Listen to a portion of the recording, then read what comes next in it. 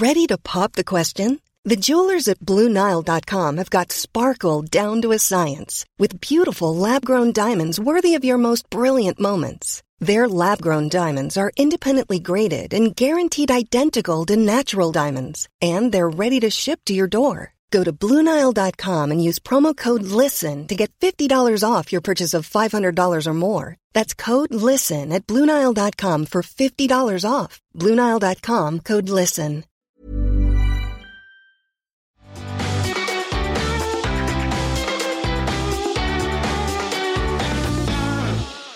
Hello and welcome to today's Success Story podcast. I'm Georgie Coleridge-Cole, and today I'm joined by William Chase, founder of Tyrrell's Crisps, Chase Distillery, and more recently, Willie's Apple Cider Vinegar.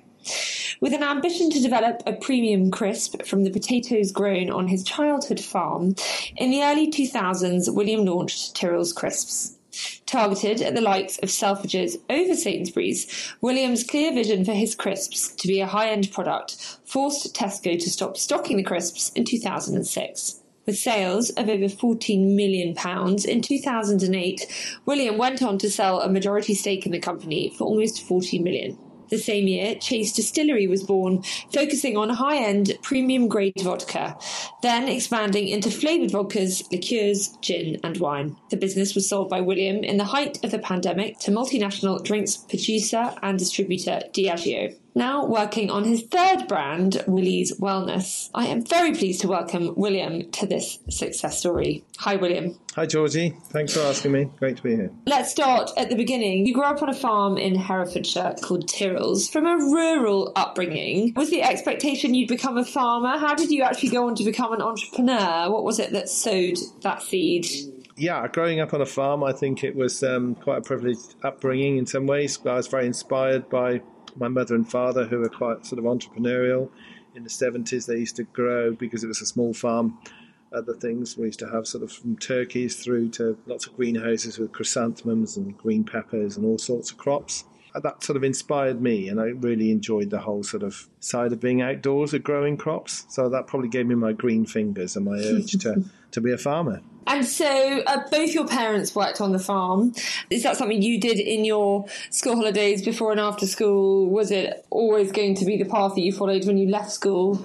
How did it actually come to be your job also? Oh, yeah, I left the place. I didn't want to go to school, so I was always very happy to be at home, to be on the farm. So that was like a massive attraction for me. And were there bits of farming life that you were particularly drawn to when you were younger? Yeah, I tried all things, really. I tried from a very young age growing things. I even tried keeping ducks for duck eggs and things. And my mum used to help me take them to the local Hereford market and things. And I think it was quite an inspirational sort of growing up thing. And I think that gave me the feel for the whole sort of seasons and the smell of it and the whole idyllic life, I guess, really, of the countryside. And what we see of today, things like of how people want to revert to the good life, I guess. And tell me about your education. You left education at what age? And did you go straight into the farm? Yeah, my education, I went to a local boarding school, but I used to board weekly, which probably made it worse because I'd come home for the weekends, I'd want to hide and not go back again for the week. I didn't really enjoy it, but then when I look back, I think it's quite good to have the disciplines and things. I have a local boarding school, we used to call it Colditz, but I didn't really enjoy it, whereas I think school today is different, and they always say it's the best days of your life and everything else, but not for me. I couldn't wait to leave. My mother died when I was quite young, so I left school fairly early, and my mother died when I was 14, so over the next sort of couple of years I drifted off and sort of left school and spent a lot of time on the farm looking for things to do at a very, very young age. And so I suppose that sort of got me started at a very young age, really. And I can blame it. We all have blames and things in our life, or we look for things to attach it to. But I think that's probably part of the catalyst that got me going at a young age. There's a story about you buying the farm from your father for £200,000 when you were 20. Can you tell us a bit about that and why you did it? Yeah, that's what my father wanted to do. And, it's quite tough for him after he lost my mother and wanting another. So for some silly reason, I wanted to buy the farm when I was 20. I found a bank manager that was very sympathetic, and with a young guy of 20 without any experience or knowledge, I managed to secure a loan of a couple of $100,000 to buy the farm. Gosh, that's quite impressive. You must have very impressive skills of persuasion, William. 20-year-old, $200,000 back then was quite a feat. It was, yes. When I look back, I think things are probably a little bit different in those days. But I thought if I worked really hard, I could make some money and make a go of it. I tried all sorts of farming, you name it. I tried from growing cauliflowers to all sorts of exotic crops to many things. And then I focused on potatoes for the next 10 years. Obviously, those potatoes went on to become Tyrrell's Crisps. Before Tyrrell's or Chase existed in the 90s, you said you were declared bankrupt. Obviously, you are hugely successful today, but can you tell us how that happened and how you recovered from that? In my 20s, this was my first chapter in life, I suppose, my first go at business, borrowing so much money off the bank. I didn't have any working capital, so I was always right on my limit all the time. As soon as I paid some money in, I had to pay some bills. I never had any money, so I was always cash strapped. And I decided to focus on potatoes. And eventually, sort of towards the end of the first chapter, I had some really tough times, and basically it took me out. I had a really bad year. I had a bad accident.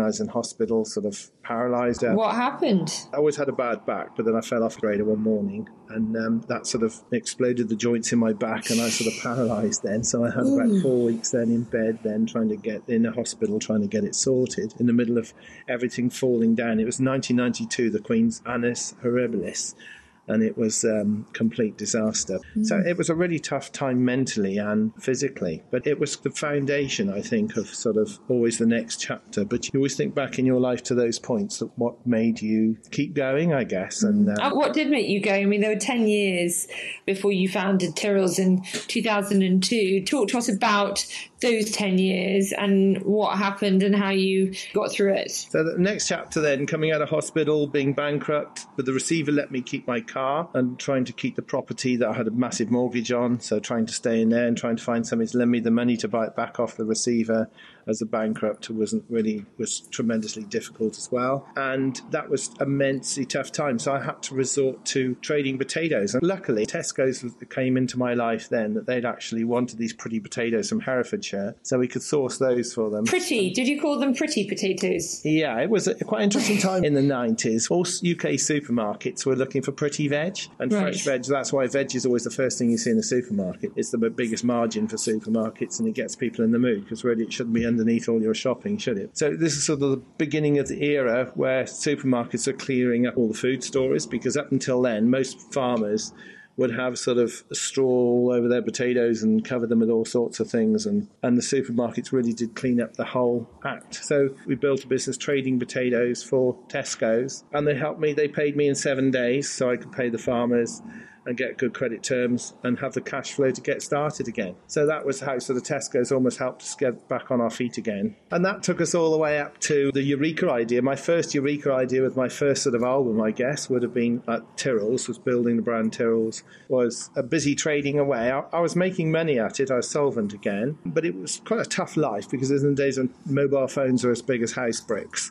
and you'd have a few phones, and I'd have phones for my farmers and phones for the customers. And it was quite hard work, because you had to start work every day from scratch. Just tell me, before we get on to the crisp, are potatoes something easy to grow? Yeah, but you get one crop a year. You need fresh ground to grow them on every time. And the reason to get pretty looking potatoes, you need to grow them in clean ground. That's why sort of Herefordshire was a good place to do it. I see. And so that was good, putting all those bits together. But then as everybody gets into something, it got quite tough. So my first Eureka idea came then, one day when I had a load of potatoes rejected, and I had a very angry farmer onto me, doing all sorts, saying all sorts of naughty things.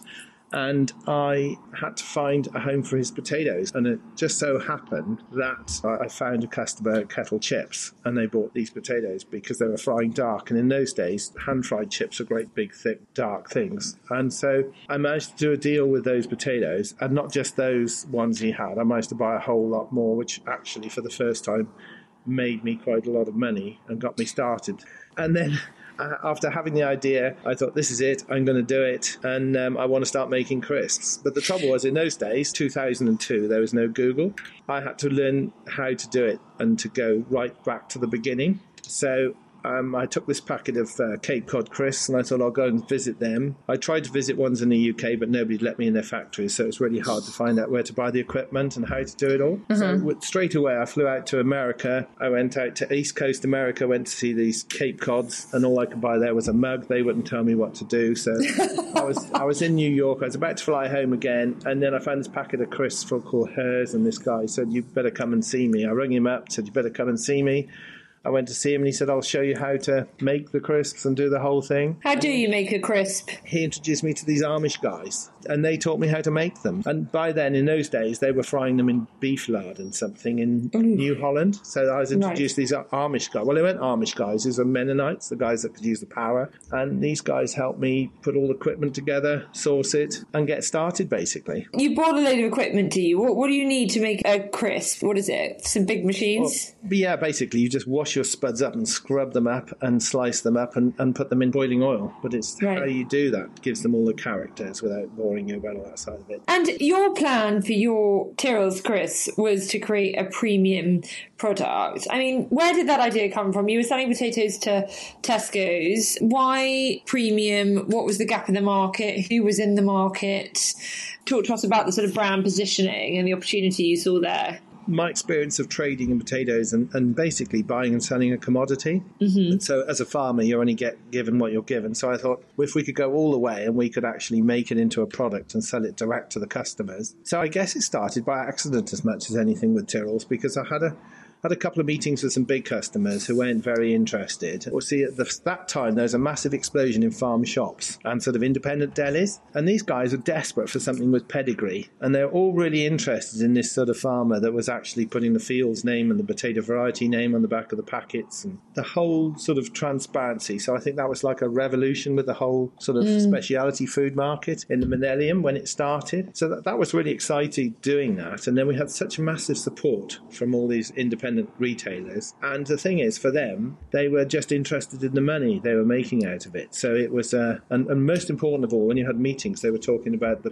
product. So that was really exciting times building that. And because they sold themselves and the phone started ringing and it kept ringing, we didn't have to go into sales. So everybody in Tyrrell's to start with was totally not out of the industry. They were just local guys off the farm and local businesses that all came to join, and they had a lot of fun.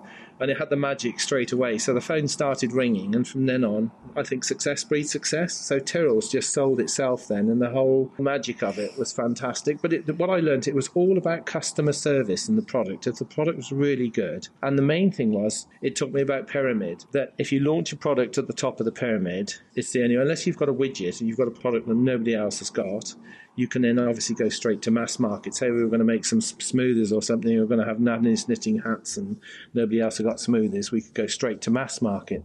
But what we had wasn't without its competitors, and the competitors are all over the mass market. So we took Tyrrell's straight to all these independents, and it was amazing, the response. And then one day, one of the first eureka moments came up as soon as we got started, was one of the Polish guys working with us at the time used to cook his parsnips in the fryer for his supper. And so that gave us the idea to start frying vegetables. You are talking to a Veg Crisps mega super fan here. Although I'd really like a packet of pure beetroot crisps, please. Oh, yeah, we sort of pioneered those, and it was such a mess in the factory. So we started cooking beetroots, and these guys are so passionate about it. We were sourcing all these beetroots, carrots. Carrots are the hardest to cook, but beetroots are fantastic, and they were so sweet. Oh, they're the best. Those and the parsnips.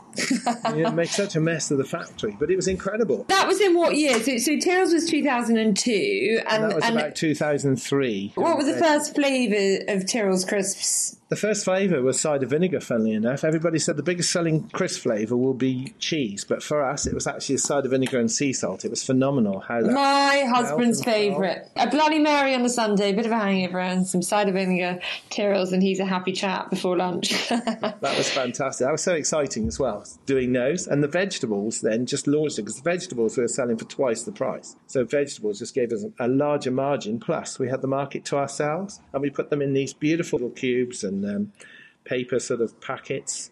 They look fantastic with huge standouts. So again, back to the top of the pyramid, we only sold them in sort of Selfridges, Harvey Nicks.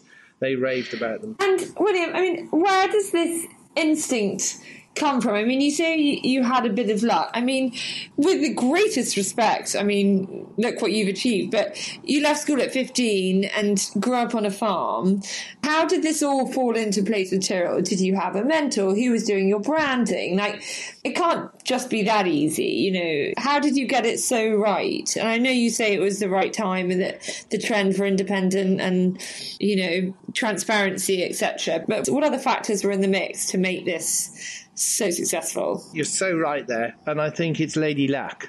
Lady Luck is amazing. She's a wonderful thing. And I think Lady Luck does not exist, William. She does. She does. She was there. You make your own luck. And we had the luck. We had the business gods on our side, and the business just went sheer aggression and drive from everybody that worked. From you? And all the team on the farm, the people I had there were just phenomenal. They would stay at night time as long as it took to do it. They'd start. It's a good, honest, hard graft. Is that what you're saying? Absolutely. And passion. I think huge passion from the whole team. None of them were experts in it, not in sales, marketing, frying. Were you looking for those sorts of qualities in people when you recruited them? Definitely, yes, because if I look at my misspent youth on all those tractors doing all 18, 20 hours a day after day after day, as soon as your head had hit the pillow, the next thing you know, it's time to wake up and get back on the tractor again and do more. And if that's bred into you, that tenacity to stick at it and work, I think it's a phenomenal place. So a strong work ethic is... Oh, definitely. And the belief. I think if everybody in the business believes, it's not the people who want the most money, it's the people who enjoy the job. I think the most important thing is not having that songs of praise moment on a Sunday night, or that heartbeat if you're younger, I guess. So you look forward to going to work on a Monday morning. You spend too much of your life at work not to enjoy it. So, and I couldn't agree more. With building these brands, it's taught me that I think most people are in the wrong jobs as well. If you're not enjoying it, and the world's obviously a different place now with COVID and what's happened, but I still think there's a lot of people, they say, don't change their jobs until they have to, or change their careers. And we don't plan it from the beginning, do we? When we're 18 to 20, we don't say, well, when I'm 30, I'll be doing this, and when I'm 40. The other point to this day still surprises me, that when I first had the Eureka idea to do Tyrrell's in 2001, October, I had a shed full of potatoes, and that very same shed by April 2002, 6 months later, was a fully up-working crisp factory. But 6 months to design a packet, to get the whole brand off the ground, to get everything working. I think even to this day, I'm still quite surprised how quickly we got all the potatoes out the shed, cleaned it out, bought the equipment, put it in, made 5 flavours of crisps in packets on the market. Amazing. Who came up with your branding? Oh, I did that myself to start with. I always inspired by others. I don't think any of us invent anything. We're always a little influenced by other things, and whether writing went vertically or horizontal, it was going to be Chase's chips to start with. And then I had Tyrrell's on the end of the sign on the end of the drive, so I put that on the packet, and the same sort of Times font, and everything was sort of basic, just pictures of the ingredients. Tried to make them transparent to start with. Told by a lot of supermarkets that'll never work because it's too honest, but it did work, and it worked really well. But the whole designing, I think from that point forwards, we've always done it all ourselves. We've sort of tried to avoid using agencies and to make everything as natural and honest. And that's probably back to the farmer trait in me, that everything I do, I like to do it ourselves, right from the design to growing it to making it. I think if a brand can be 100% honest and true to its home without agencies doing work for it and bringing it to life, I think there's something about honesty. I love honest branding. And we've seen huge disruption in practically every category in the supermarket, well, in consumer business, haven't we? And brands have stripped themselves back and stopped some of that jargon and, been more honest and straight talking to the consumer. And it has created huge opportunity, as you know, better than anyone. Ever catch yourself eating the same flavorless dinner 3 days in a row? Dreaming of something better? Well, HelloFresh is your guilt-free dream come true, baby. It's me, Keke Palmer. Let's wake up those taste buds with hot, juicy pecan-crusted chicken or garlic butter shrimp scampi. Hello Fresh. Stop dreaming of all the delicious possibilities and dig in at HelloFresh.com. Let's get this dinner party started. Hey, it's Ryan Reynolds, and I'm here with Keith, co-star of my upcoming film, If, only in theaters May 17th. Do you want to tell people the big news? All right, I'll do it. Sign up now and you'll get unlimited for $15 a month and 6 months of Paramount Plus Essential Plan on us. MintMobile.com/switch. Upfront payment of $45 equivalent to $15 per month. Unlimited over 40 gigabytes per month. Face lower speeds. Videos at 480p. Active Mint customers by 531.24 get 6 months of Paramount Plus Essential Plan. Auto renews after 6 months. Offer ends May 31st, 2024. Separate Paramount Plus registration required. Terms and conditions apply if rated PG. So you were making good money. You were selling to high-end, independent, premium retailers. You weren't in supermarkets. That was a conscious decision from you. And private equity then came along in 2008. And what was your role in the business at that time? And talk to us about that journey with private equity and the process, I suppose. Having Lady Luck and dropping on something that went really well, and it had the magic and the luck, it grew really well. But the hardest part was sort of keeping up. I'm not a corporate guy, and I think this is a really interesting subject, that when a business gets bigger, how it can grow without turning into a corporate. I think people are the key part of growing any business. And can people in a small company work for a large company, and can people in large companies work for small ones? And the answer is no, because in small companies you have to be so multitasking. You take a lot of small entrepreneurs in their businesses, or single business owners doing everything in a business, from purchasing to selling to production. They have to be so multitasked and understand everything. So when I built Tyrrell's, I understood everything from the free fatty acid testing in the oil to buying the equipment to the foil, the packaging, the outers, the distribution, the sales, the marketing. I had to do it all myself. Whereas when that company turns into a large company, you have a person for each sector. And then when it gets larger again, you get a person in each sector of each sector. So that was a really interesting point. So when you've got a business growing really, really quickly, it's very difficult to keep up with everything. And then the trouble is, as you start getting these so-called experts in, they have to put a lot more people into a position where you had one single-minded person multitasking. But did you find that easy? I mean, you're someone who believes in, homegrown and independent business and grassroots up, etc. In many ways, I would think you're someone who would want to hang on to that brand. How did you walk away from the business, and was that an easy decision from you because you felt like, you weren't the corporate person and the business was ready for that? No, it wasn't. That was my baby.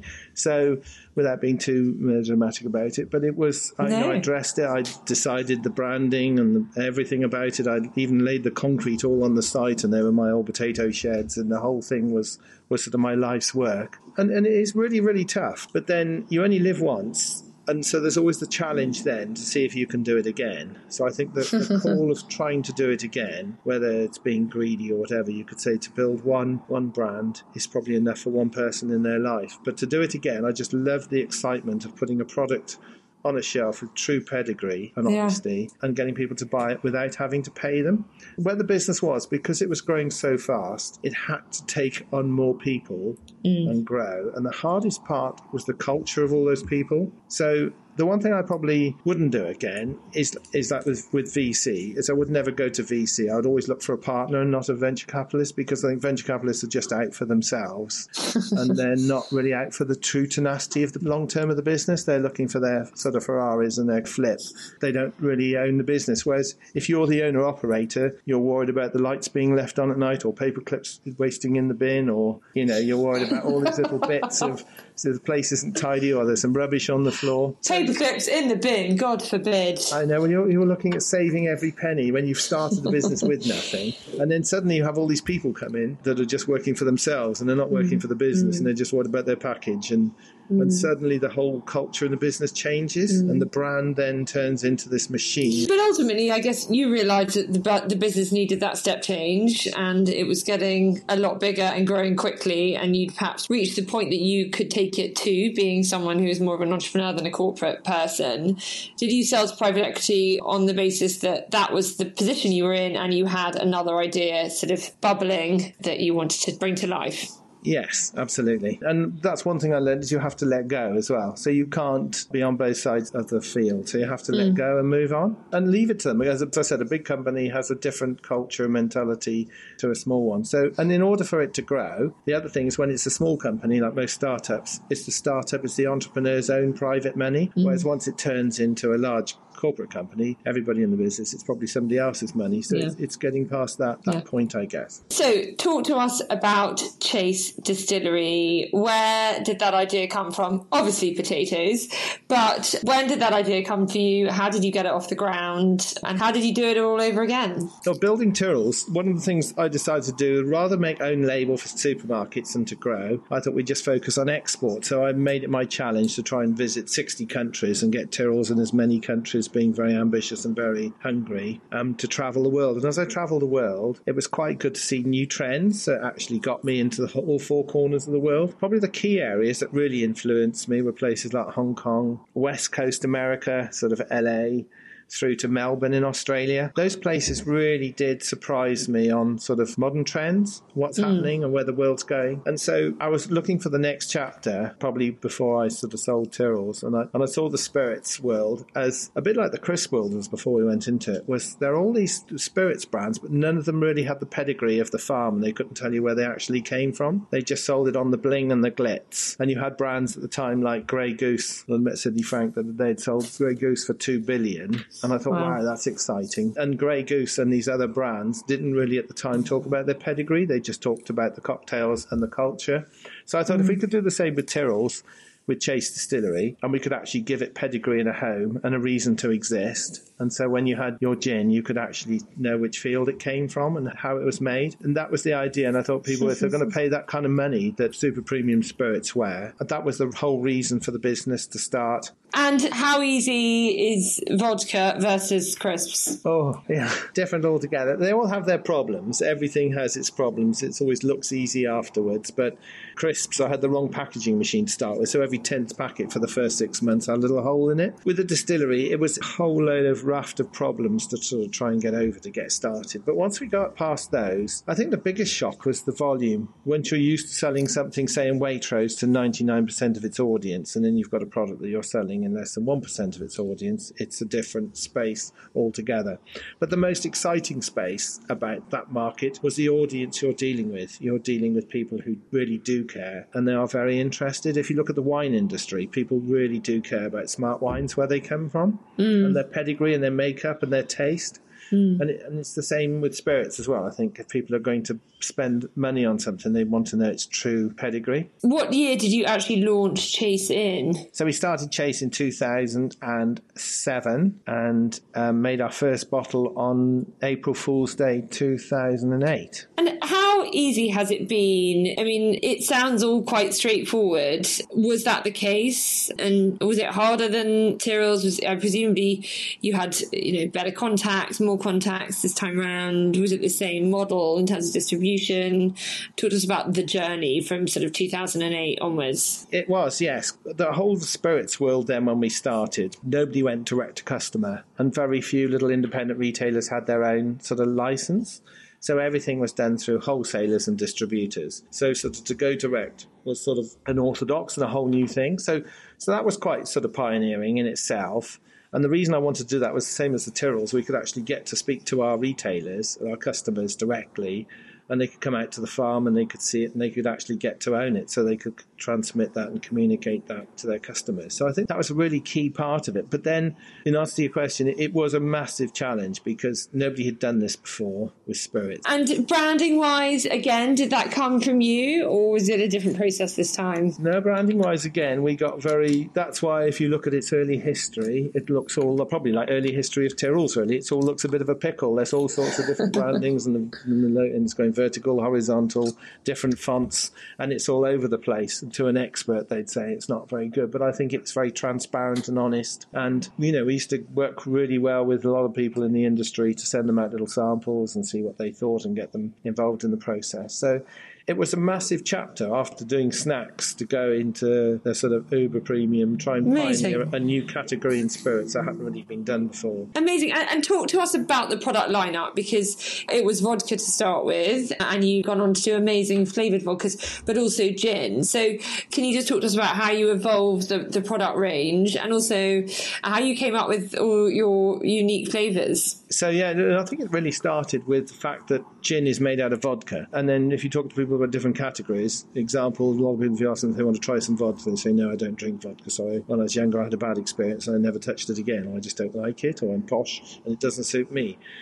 Then gin, if you ask gin drinkers, they are quite different. But then when you try and confront them that gin is made out of vodka and it's basically the same thing, that was the mission we wanted to do. So to make really good quality gin, you first of all had to make the world's best tasting vodka, which I believe we made. It was a phenomenal product. I remember the first batch we did, we mashed up about 20 tons of spuds and boiled them up and distilled them. And then we had a tiny few drops in this pot afterwards. And I thought, gosh, this is going to be a long, slow journey. But it tasted so good, and it was such a great way to make the base spirit and then to make that into gin. So the whole evolution then with different flavours and things, I think we bought different machines out the cosmetics industry. We bought this vacuum cooker that we could cook marmalade, and we made the marmalade. Out of the cosmetics industry? Yeah, we bought this thing that boils the spirit under vacuum. So it's like boiling your kettle on a mountain. So you could, things like orange botanicals and things, you could boil it into there without destroying the preciousness of it at a lot lower temperature. So we did a lot of pioneering, and it was a lot of fun with probably a lot of heartache with it as well. But I think we made some fantastic things, especially like our marmalade vodka and marmalade gin. It was great fun doing all the research, and it was distilling all these different products and aging different things, especially off the farm and local ingredients, and showed the difference as well. It was quite nice pioneering, and everybody in the distillery used to love playing about with these different botanicals to distill. And I think it's innovation. If you look at every brand and every business, I think innovation is something that has to constantly keep coming. Yeah, absolutely. Chase Vodka was voted best in the world in April 2010 in San Francisco at the World Spirits Competition.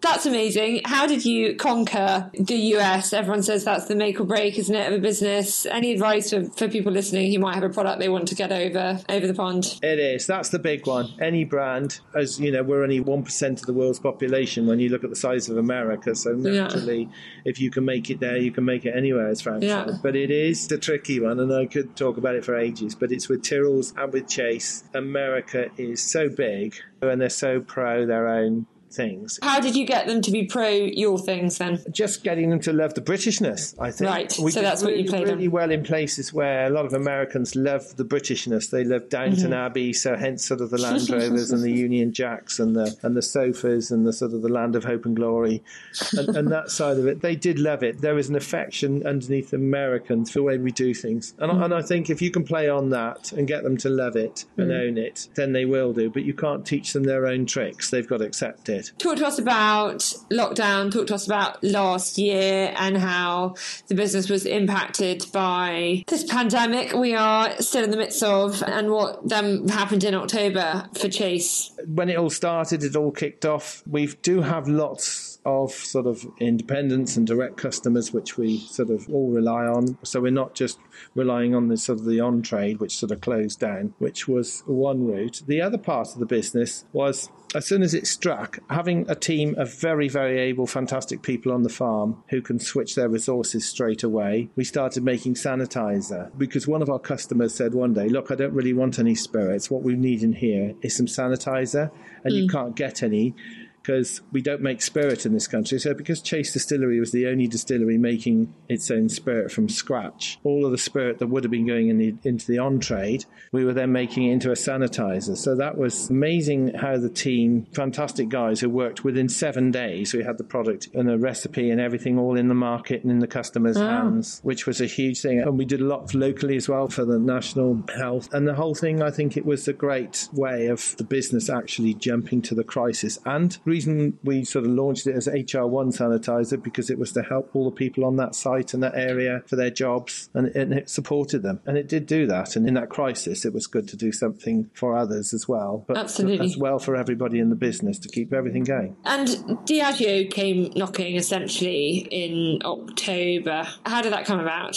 Again, as the business grows, it needs partners, it needs route to market. I was always looking in this business for a partner that would come and and join the fun and help take on, especially for global, as I said, the difference between different businesses, but this industry, it's such, your route to market is everything. And so something like their route to market was fantastic. And I think with their attitude and their investment in British business, and most important thing they saw, which I was really inspired by, was the fact that they really understood sustainable business and they want to get, there's lots of these big companies that are joining on bandwagons and they're doing B Corp or they're doing all these different things. They're planting a few trees but for a company to actually invest in sustainable business, I think is fantastic. So I was quite inspired to have them come aboard and want to take the story on and take Chase to the world, really. Take it to all different corners. And have you retained a share of the business? At the moment, yes. But I don't know how, again, it's like the Tyrrells thing. It's hard to let go, isn't it? If it's been your thing, especially this time round, because it actually didn't have the farm's name on it. It had my own surname on it. So it's got your family name on it. But I think it's a good thing to let go totally as well and have another chapter, because I think I've tried other things in between as well, and unless you give something your total focus, it's so hard to give it the love and the work it does. And to bring a brand, it's like a human being, and so not to turn it into a Frankenstein. It's so important to bring it up with the right manners and dress it in the right clothes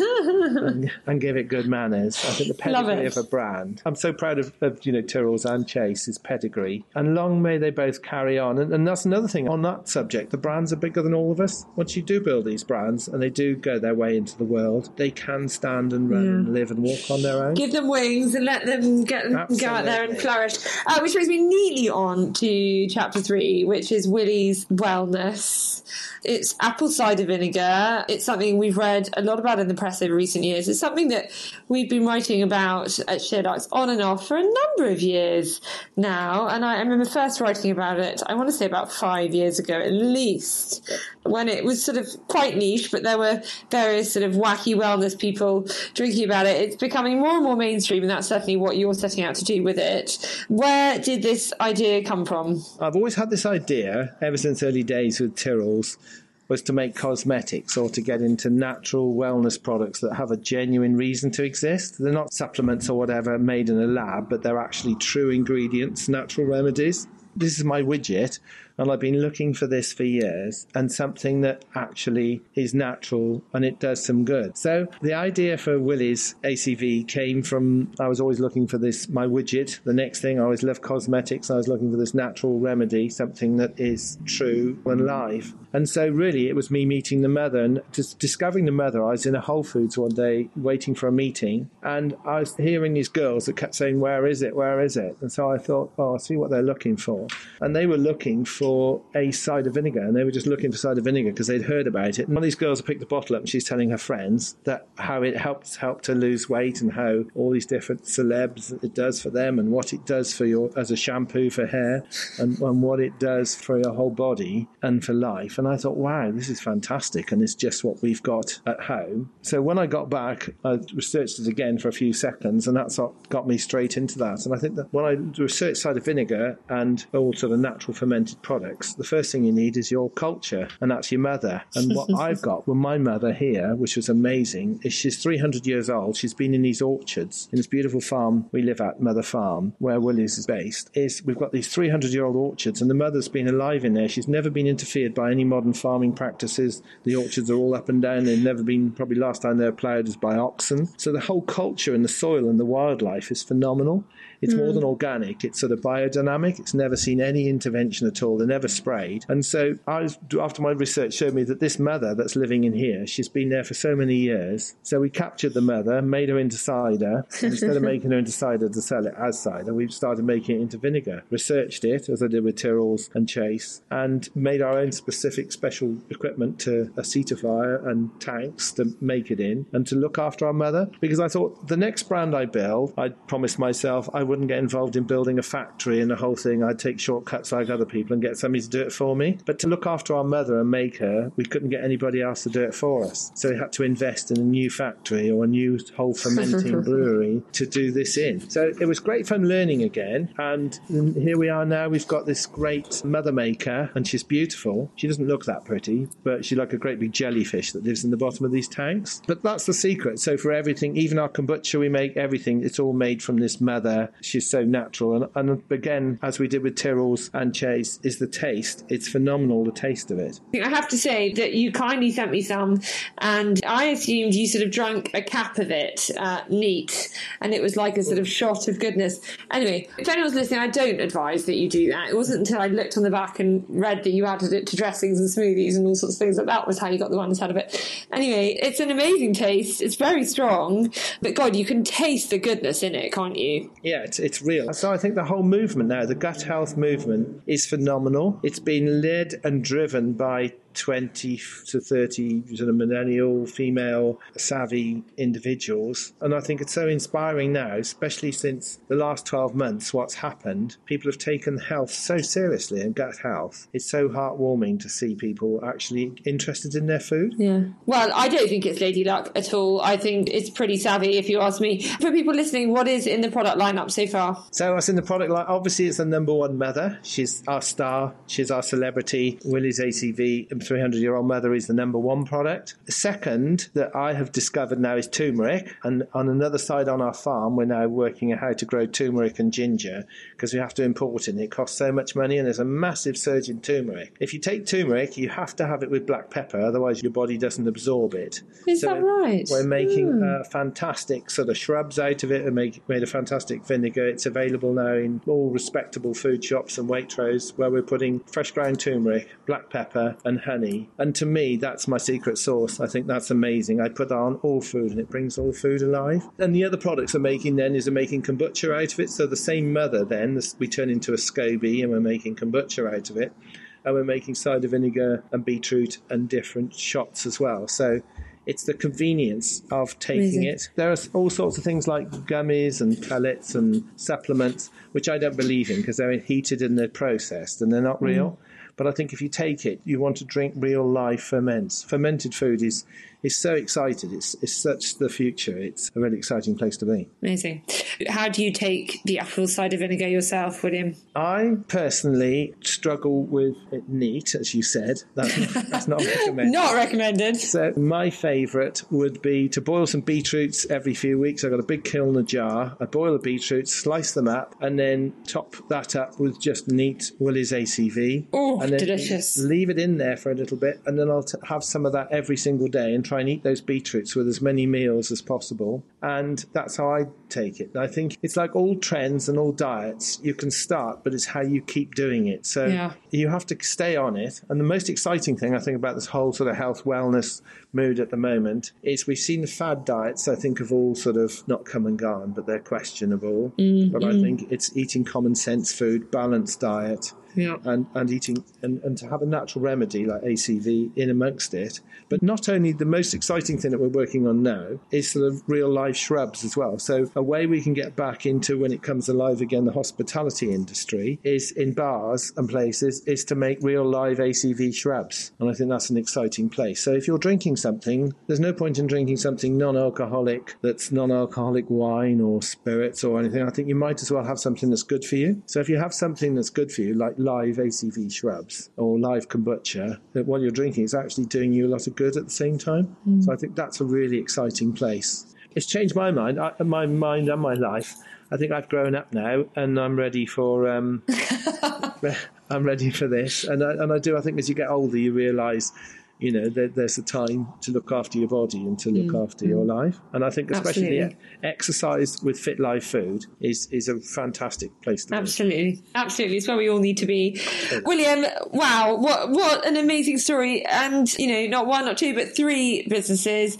Before we finish, can you leave us with some parting advice to budding entrepreneurs? Yes. I've always have 3 points, and these 3 points keep coming round and round all the time. The first one is never be jealous of the competition, and always respect your competition, and only be jealous of the competition if they're doing something you haven't thought of, not if they're copying you. The second one is never go to bed with anybody you work with, metaphorically, obviously. And the third was always identify your weaknesses. I think the problem we all have is we don't identify our weaknesses. We all know our strengths, but our weaknesses, I think, it's like wearing that mask, isn't it? That we all, whether we're up or down, if you smile, the world smiles with you. So I think if you can always be positive, I think positive is a inspiration and positiveness is everything. So I think if you can identify your weaknesses and remain constantly positive with a smile and get people to believe, people will believe in what you want to do then. And I think if you can believe it yourself, but if you don't believe it, nobody else is going to believe it. So I think you have to believe it and prove it. What wise words. William, thank you so much. I believe it all. What honest, real talking, and it makes perfect sense to me. I've loved hearing all of your stories. I wish you huge luck with Willie's, and I know that I am going to be coming back for more. Thank you so much for talking to us. That was great. Thank you. It's been a pleasure. Lovely to share with you. That's it for today. If you enjoyed that, then do please rate, review, subscribe, leave us a comment, tell your friends to listen to, and we will be back soon. Thanks very much. Bye-bye.